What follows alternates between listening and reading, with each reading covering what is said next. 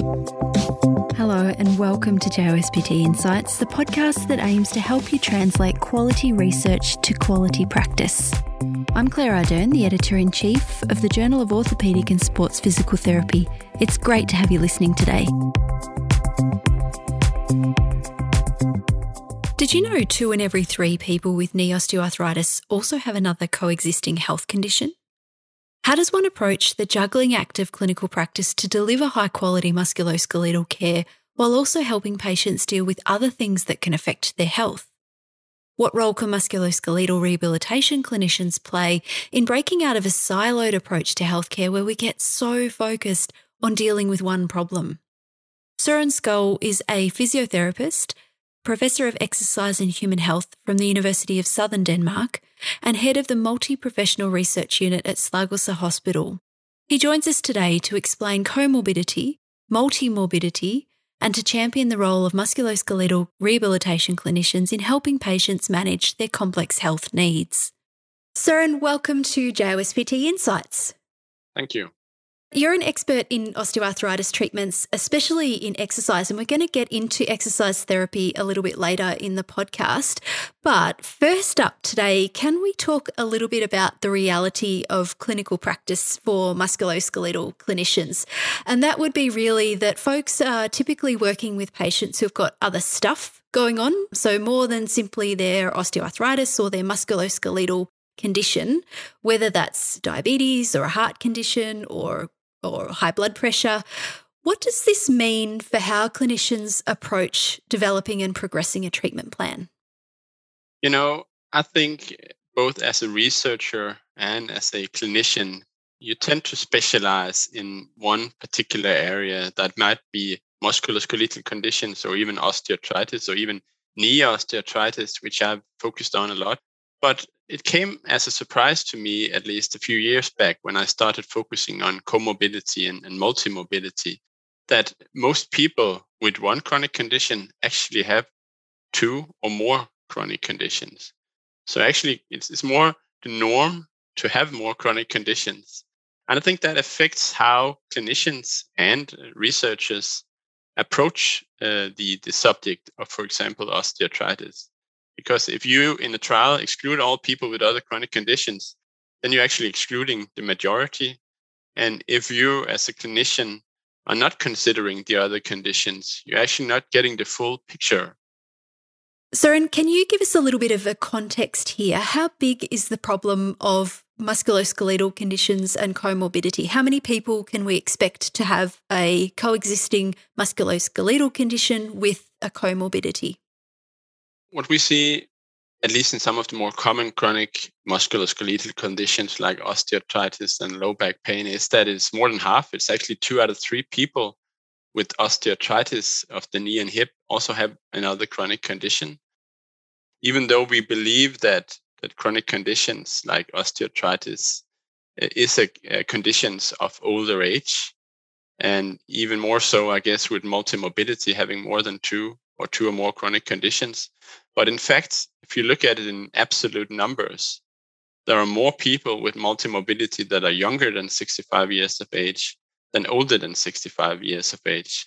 And bringing that back to osteoarthritis, we actually see that people who have a knee injury at young age, 50% of them could actually have knee osteoarthritis 10 to 15 years later, which would mean that you could have osteoarthritis at 25 or 30. Yeah, and I think it's really busting that kind of stereotype that as you get older, you're going to see more multimorbidity or more comorbidity. It's a really striking fact. Thank you for sharing it. So I guess it's about thinking about patients as a whole person rather than thinking about I'm a physio or I'm a musculoskeletal rehab clinician, therefore I only treat the musculoskeletal condition. And I think the other important point, and I'm glad you bring up research so early in the podcast, is that when we as clinicians are reading research, it's important for us to be careful and to look at what are the inclusion and exclusion criteria for this trial. If we're looking at it, say, an intervention trial, have they excluded everyone who's got a particular heart condition, or have they excluded everyone with diabetes? And is that research going to really apply to the patient who's in front of me? Now, you introduced two terms just then, and I'd like to take a moment to get you to define them: comorbidity and multimorbidity. Søren, what's the difference there? Comorbidity tells you that there is an index condition. So if you are focusing as a clinician or researcher on osteoarthritis and the other conditions they might have, then you would call it comorbidity, while multimorbidity has no index condition. There are many, many definitions actually for multimorbidity. The most commonly used is 2 or more chronic conditions without any of them being the index condition. I personally think that all clinicians are thinking and are considering the other chronic conditions that the patient has, but approaching the person with the eyes of multimorbidity is probably not something that most people do, because the healthcare system is very much developed and framed around silos or specialization in specific areas. And I'm going to come back to silos because I think this is really important for us to discuss. And I know that you're passionate about breaking down those silos. But what I'd first like to ask you is to talk a little bit about how clinicians can consider other conditions when assessing and treating patients with musculoskeletal conditions. Why and how? Many people with multimorbidity, so 2 or more chronic conditions, are spending a lot of time going to different care providers. If they're lucky, they're getting the same advice. If they're unlucky, they get different advice based on the different chronic conditions.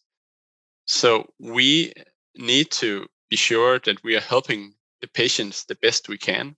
So if they're already overwhelmed with what you could call treatment burden, so they have a high burden of treatment because they're seeking care for many conditions, then we need to ensure that we're not just putting more burden on their shoulders. As we know, exercise and other treatments that require patients to actually actively engage would require the patients to be able to do so. So by covering their needs, by covering their preferences for treatment, their health priorities, their lifestyle, and of course, goals, fewer goals is actually something that is more helpful in improving health behavior and outcome. Bringing it back to the person and thinking about what's the overall thing that we're trying to achieve here. What else is going on in your life and in your other healthcare environment, and how do we, again, work together to try and achieve the ultimate goal for you as a person rather than the ultimate, say, musculoskeletal goal. So that's the why. Let's talk about the how. So let's take it back to your specialist field in osteoarthritis. How would it apply to someone who's, say, come to see you for osteoarthritis pain, knee pain, and also has a diagnosis of diabetes? I'd say that probably when they approach clinicians with knee pain is probably one of the top priorities since they're seeking care for it. But of course, we need to consider the other conditions. There might be contraindications, in fact, for exercise that relates, for example, to people with heart failure as one example. Not that exercising with heart failure is a problem, but if, for example, you're unable to carry out physical activity without discomfort or having symptoms of heart failure at rest, then you should probably be more focused on ensuring that they're actually capable of doing the exercise. Also, you should consider whether other types of exercise might be important to include in the treatment plan. For example, if you had envisioned that you would focus on strength exercise, which is one of the types of exercise that is effective in people with osteoarthritis, you could consider aerobic exercise, or at least adding some aerobic exercise. And it strikes me, Søren, that to effectively work with a patient to manage whether it's knee pain in osteoarthritis or, whatever the musculoskeletal problem is, shoulder pain, whatever we're talking about, it strikes me that there is very much a team-based approach is going to be helpful here. And we talked at the start about silos and breaking down silos. So How do you see musculoskeletal rehab clinicians? How do you see them working together and playing a role in preventing and treating comorbidity and multimorbidity? Well, first of all, I think it's important for everyone working with rehabilitation to be aware of that even though we might look at exercise as a treatment for one specific condition, we actually know that it's effective as treatment of 26 chronic conditions. We also know that inactivity is a risk factor for 35 chronic conditions. That means that we actually have a very powerful tool to provide patients, probably the most powerful tool across conditions, which is exercise and helping people be more physically active. That said, it's of course important as well to consider the complexity of multimorbidity. That is, we need the collaboration across professions. If a patient has depression, of course, we need to support that person getting help for depression as well. That could be with a psychologist or psychiatrist. If the person is taking several different medications, of course, we need to include the general practitioner. And you could go on in that way with different physicians working in different specialties. So we have a powerful tool, but collaboration across different specialties is just key to helping these people improve their quality of life, which is probably the most important outcome when you look across conditions and not specifically on knee pain. And what do you see as the key to this collaboration, or perhaps what are the most important barriers to better collaboration? Because my sense is that clinicians broadly are happy to work together and want to help patients, but there's barriers there clearly that are stopping that. So what do you see as the biggest challenges to overcome here? Well, we could move a bit back to the silos. We have in recent years or many years moved into more and more specialization, which is good for the individual conditions, that's for sure. But the problem is that if a person has several chronic conditions, he or she needs to attend several clinicians. And if these clinicians are not collaborating, which is, of course, very challenging, you have a busy work schedule and perhaps the other clinician is working on a different hospital or even in a different part of the region, then it is quite difficult to ensure that you're collaborating on helping the individual patient. In recent years, different approaches to this collaboration has been tried out. One is called a care manager, where there is one person being kind of the coordinator and helping the patients across different specialties. I think that is something that is looking encouraging and interesting for the future for people with several chronic conditions, and it is being tried out in different trials. That, of course, requires a lot of work because that's not how we are organizing healthcare right now.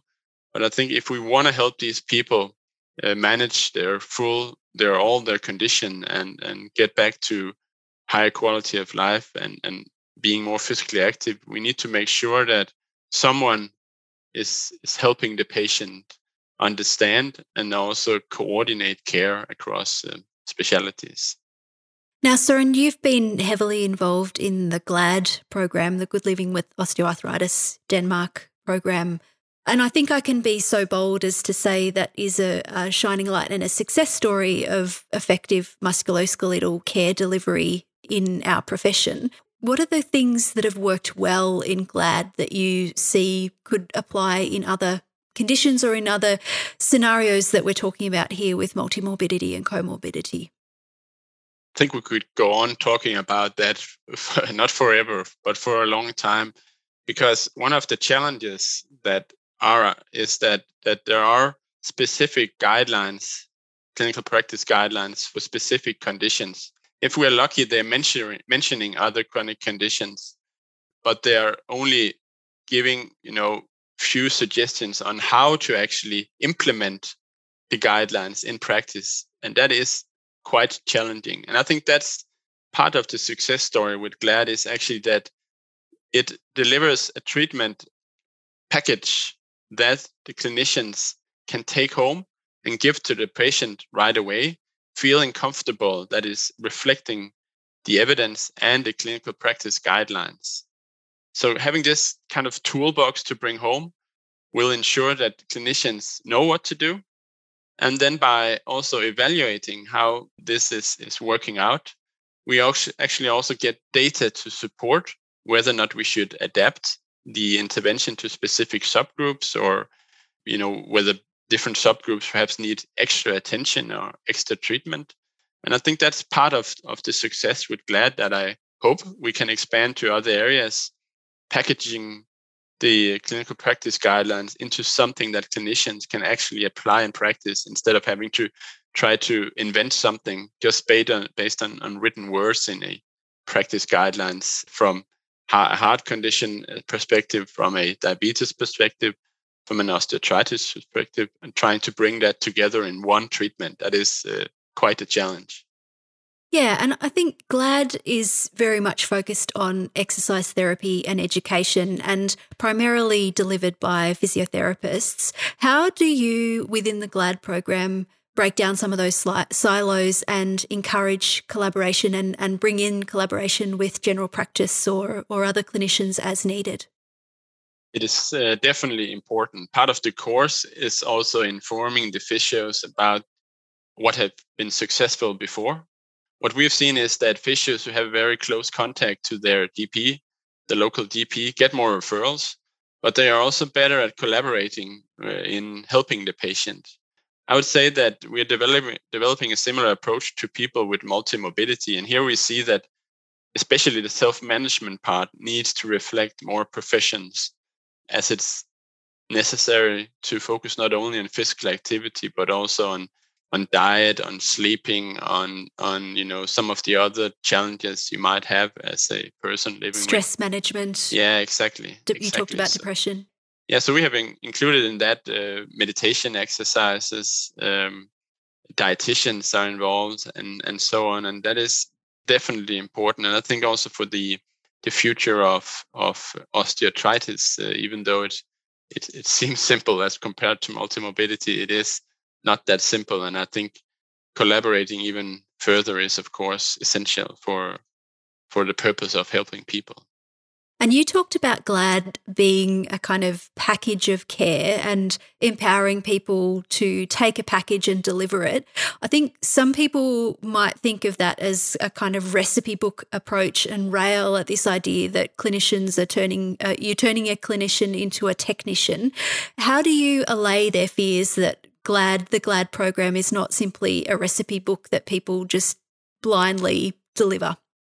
I think that is a common misunderstanding about the GLAD program, that is just a one-size-fits-all program. Actually, it's more principles of neuromuscular exercise that the clinicians can go home and then adapt to their individual patients, because we know that having a one-size-fits-all approach will, of course, help the patients. We know that just exercising or just doing something will help you improve your pain and function. But individualizing is also a way to ensure that you actually account for the preferences and needs and so on of the patients. What we see in people with osteoarthritis and more chronic conditions is that everything is worse the more chronic conditions you have. You have more pain, you have more severe functional limitations, you take more pain medication, worse quality of life, and so on. And that is the same across conditions. The more conditions you have, the worse you're off with your health status. And that's also where it's so important that we help clinicians adapt the treatment also in GLAD to the individual patient.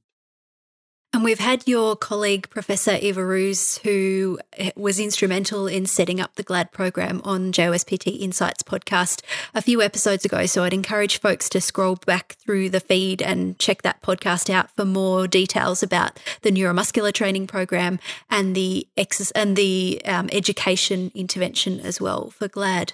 Now, Søren, we have been talking about exercise therapy broadly, and I promised we'd come back to exercise and osteoarthritis, and I don't think we can let you go without talking about the recent START trial that was published in JAMA at the end of February. For our busy listeners who haven't had a chance yet to catch up with the START trial, can you give us the 60-second summary of that trial, please? So first of all, I think it's a very good trial, very well performed by an excellent team. It is a study that investigated whether high-intensity strength training reduced knee pain and knee joint compressive forces more than low-intensity strength training, and what they call an attention control group, which received extensive self-management sessions to help manage their symptoms on their own.